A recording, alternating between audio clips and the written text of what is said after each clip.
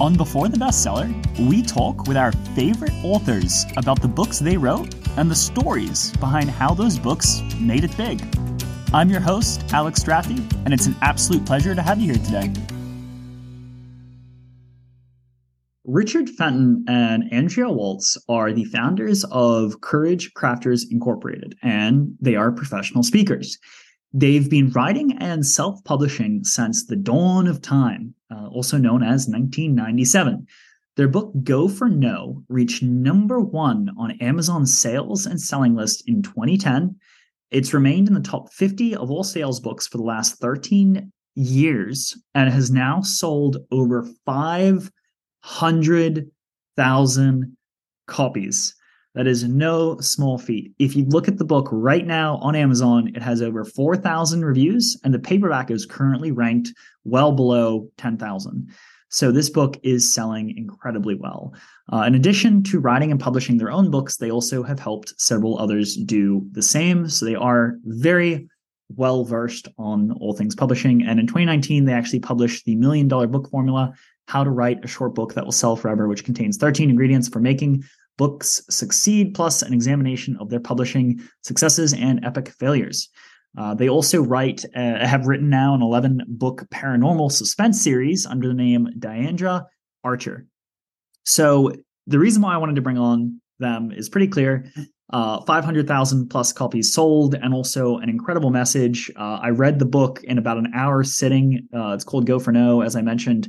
And it's honestly, if you ask anyone who's successful, they can easily point to this message. And it's done in a fable, which is awesome. I always love messages like The Alchemist, where you get to learn from the story, and it's not just an author saying, "Hey, here's what I think you should know." And so, I just wanted to bring on Andrea and Richard to talk about the book, the message, and then next time they'll actually come back on to talk about how they were able to sell so many copies. So thank you, Richard and Andrea, for coming on. Andrea and Richard, thank you for taking the time to come on to chat about Go for Now. Absolutely. Our pleasure. Yep. Glad to be here. Yeah. 500,000 copies is no easy feat.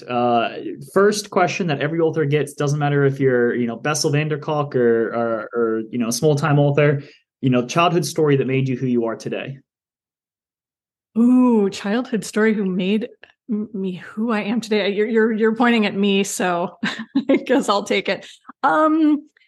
I guess I'll go with the one that we talk about actually in our Go for No sales training program a lot, which is how I was completely infatuated with Star Wars when I was a kid.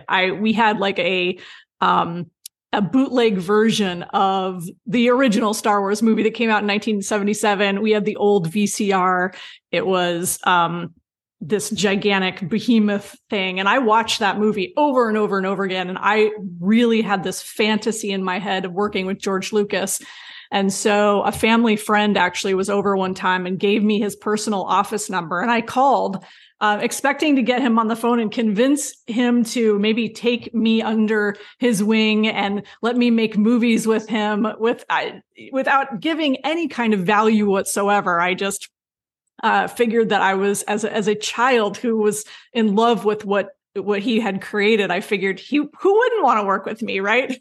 So his secretary was really nice to me, though. She signed me up for the George Lucas fan club instead of putting me through and letting me speak with George. And so unfortunately, that was my first big Go for No moment, by the way, where I reached out to somebody and made a big ask and got rejected. I actually didn't take it all that well either. I apparently threw quite a fit after that. But the desire to create never left me. The desire to write, come up with ideas, and someday make a movie, that never has left me. Yeah, I love it. I was wondering if you're going to bring that up too, because I know you mentioned that in the beginning there. You actually talk about another part, which I believe is Richard's side, is he talks about kind of wanting to be a speaker when he was a kid. So I wonder if that's going to be your childhood story. That is absolutely my story. I was 8 years old. Like most 8-year-old boys, I was in love with dinosaurs. One day I decided to set up all my plastic dinosaurs in the basement. and put up some signs around the neighborhood and tell everybody that Richard Fenton will be talking about the Paleozoic and Cenozoic era at 2:00 on Tuesday. Admission 5 cents. And I had standing room only. I had like 20, 25 people in the basement. Did my little presentation. And at the end of it, the next door neighbor woman came up and she said, "Richard Fenton, you're quite the little professional speaker." And I had no idea, of course, what she was talking about at the time, but I liked the sound of it. And of course, I would find out 35 years later that you also needed to have a book. So having a book is obviously central to the whole professional speaking thing.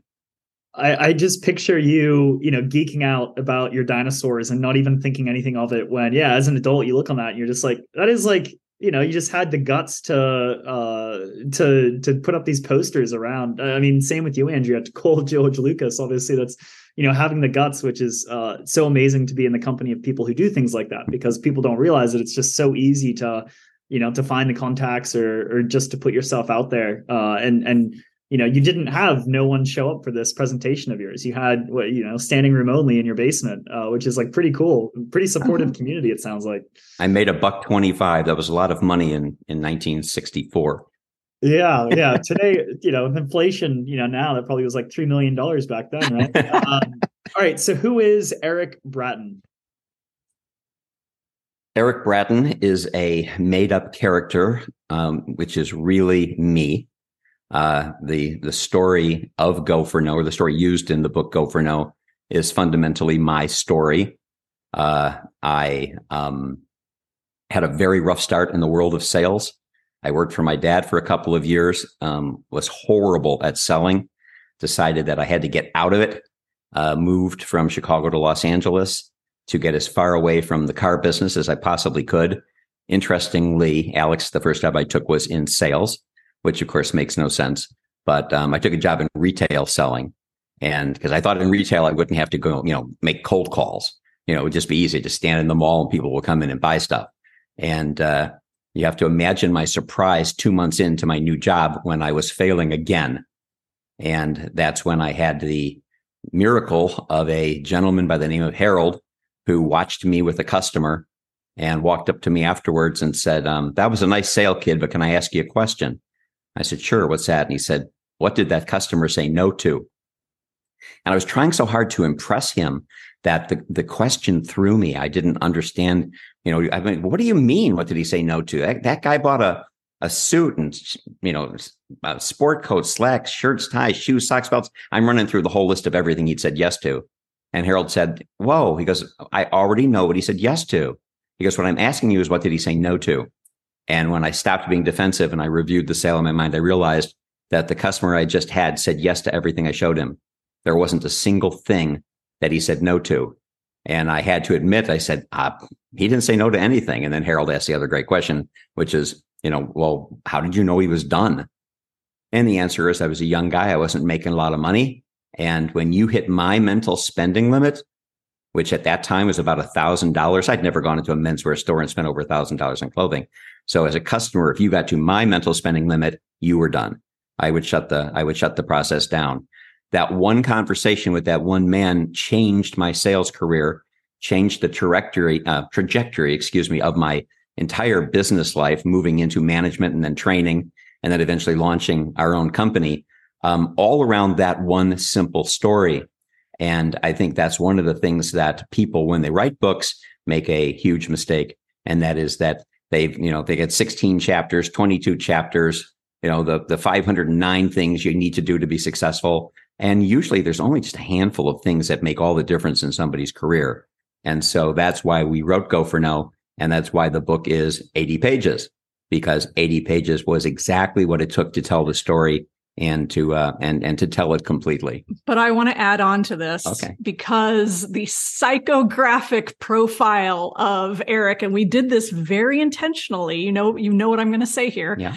We wanted him to feel like a very average person so that he was highly relatable to anybody who read the book. So he's 30-ish something. I don't think we even say. We give very little physical description of who he is. He's married. We show him taking out the trash we show him excited about going out for Chinese food, calling his wife and going, "Hey, can I pick up Chinese food?"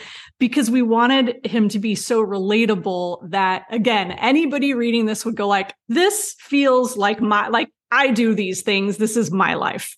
Yeah, I found that too. He talks about having trouble getting spots on high end golf courses and things like that.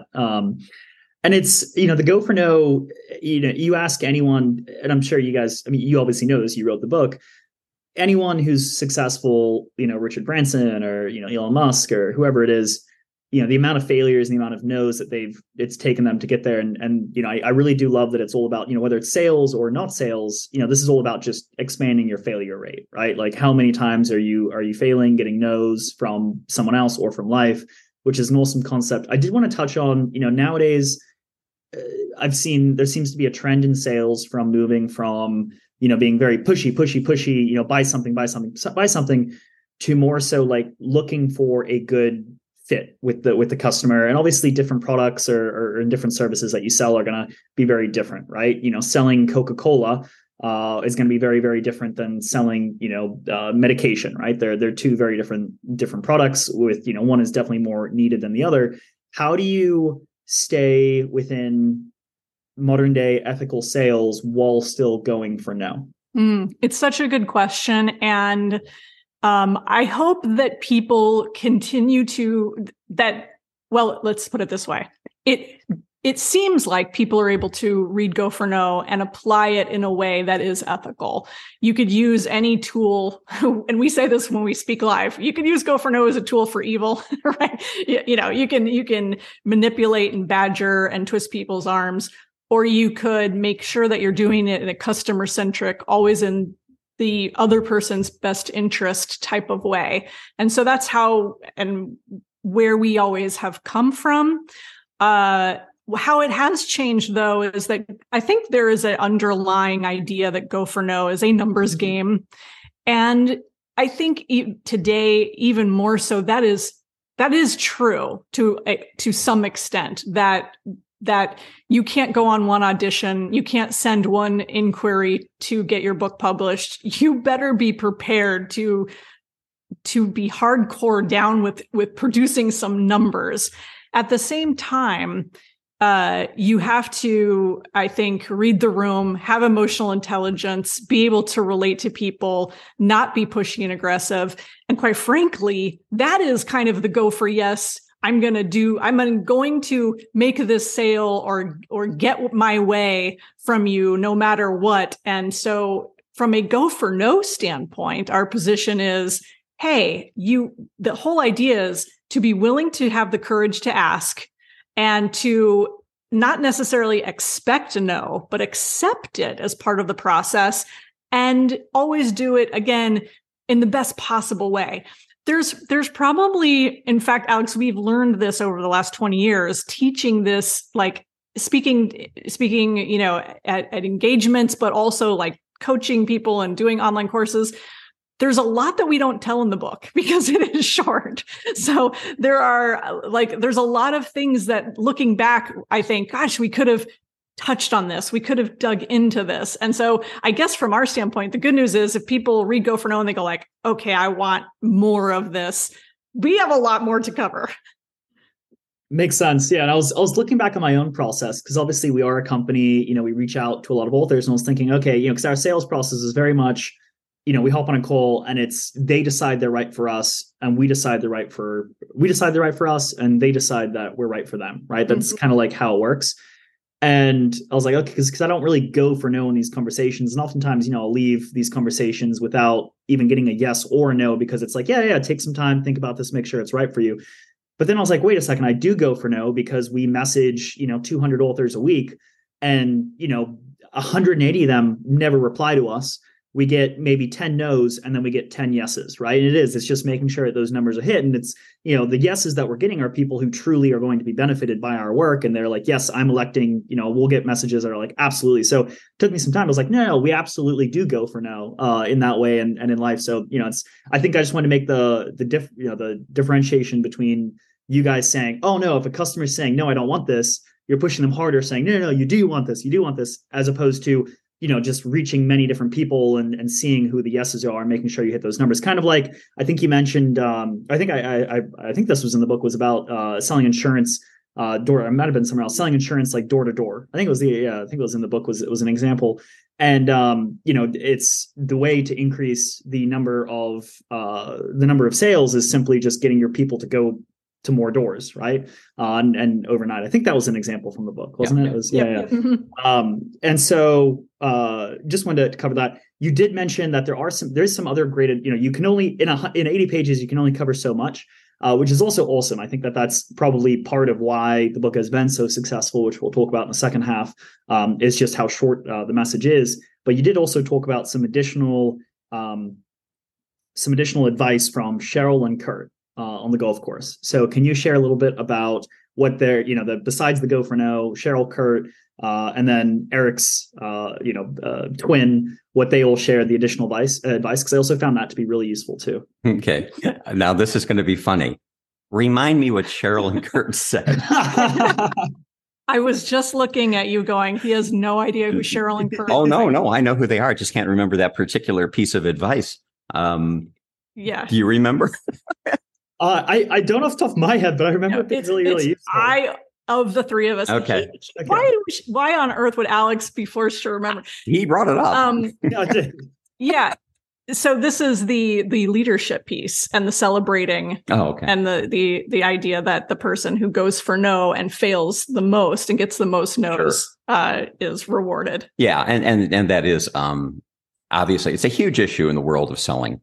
The standard thing is that, a salesperson makes a sale and the sales manager, celebrates, applauds, they high five, they give a bonus, they point it out to everybody. Hey, Bob made the big sale. But what about the person who goes out and makes 43 calls in a row, or you get 180 no's in a month? When does that person get celebrated for the attempt? What is the encouragement for them to keep going when they've gotten nothing but no after no after no after no? And so that's a big thing that leaders miss, is that they don't say, hey, look at the number of calls Bob has made. Look at the number of times Mary has gone after this particular account. They don't celebrate the attempt. And a lot of people think, well, no, you don't want to celebrate the attempt. You can only, you can only celebrate the home run. Don't celebrate when the person, strikes out. Celebrate the basket. Don't celebrate when they miss. That's a huge mistake. It's a huge mistake because people keep going when they are encouraged. They quit when they are discouraged. And when somebody is getting no after no after no after no, they need the encouragement more at that time than the person who's making the sale, because the person who's getting the big sale is getting a commission check. They're putting the pool in the backyard. They're sending their kids to college. They've got all the reinforcement they need when they're hearing the word yes.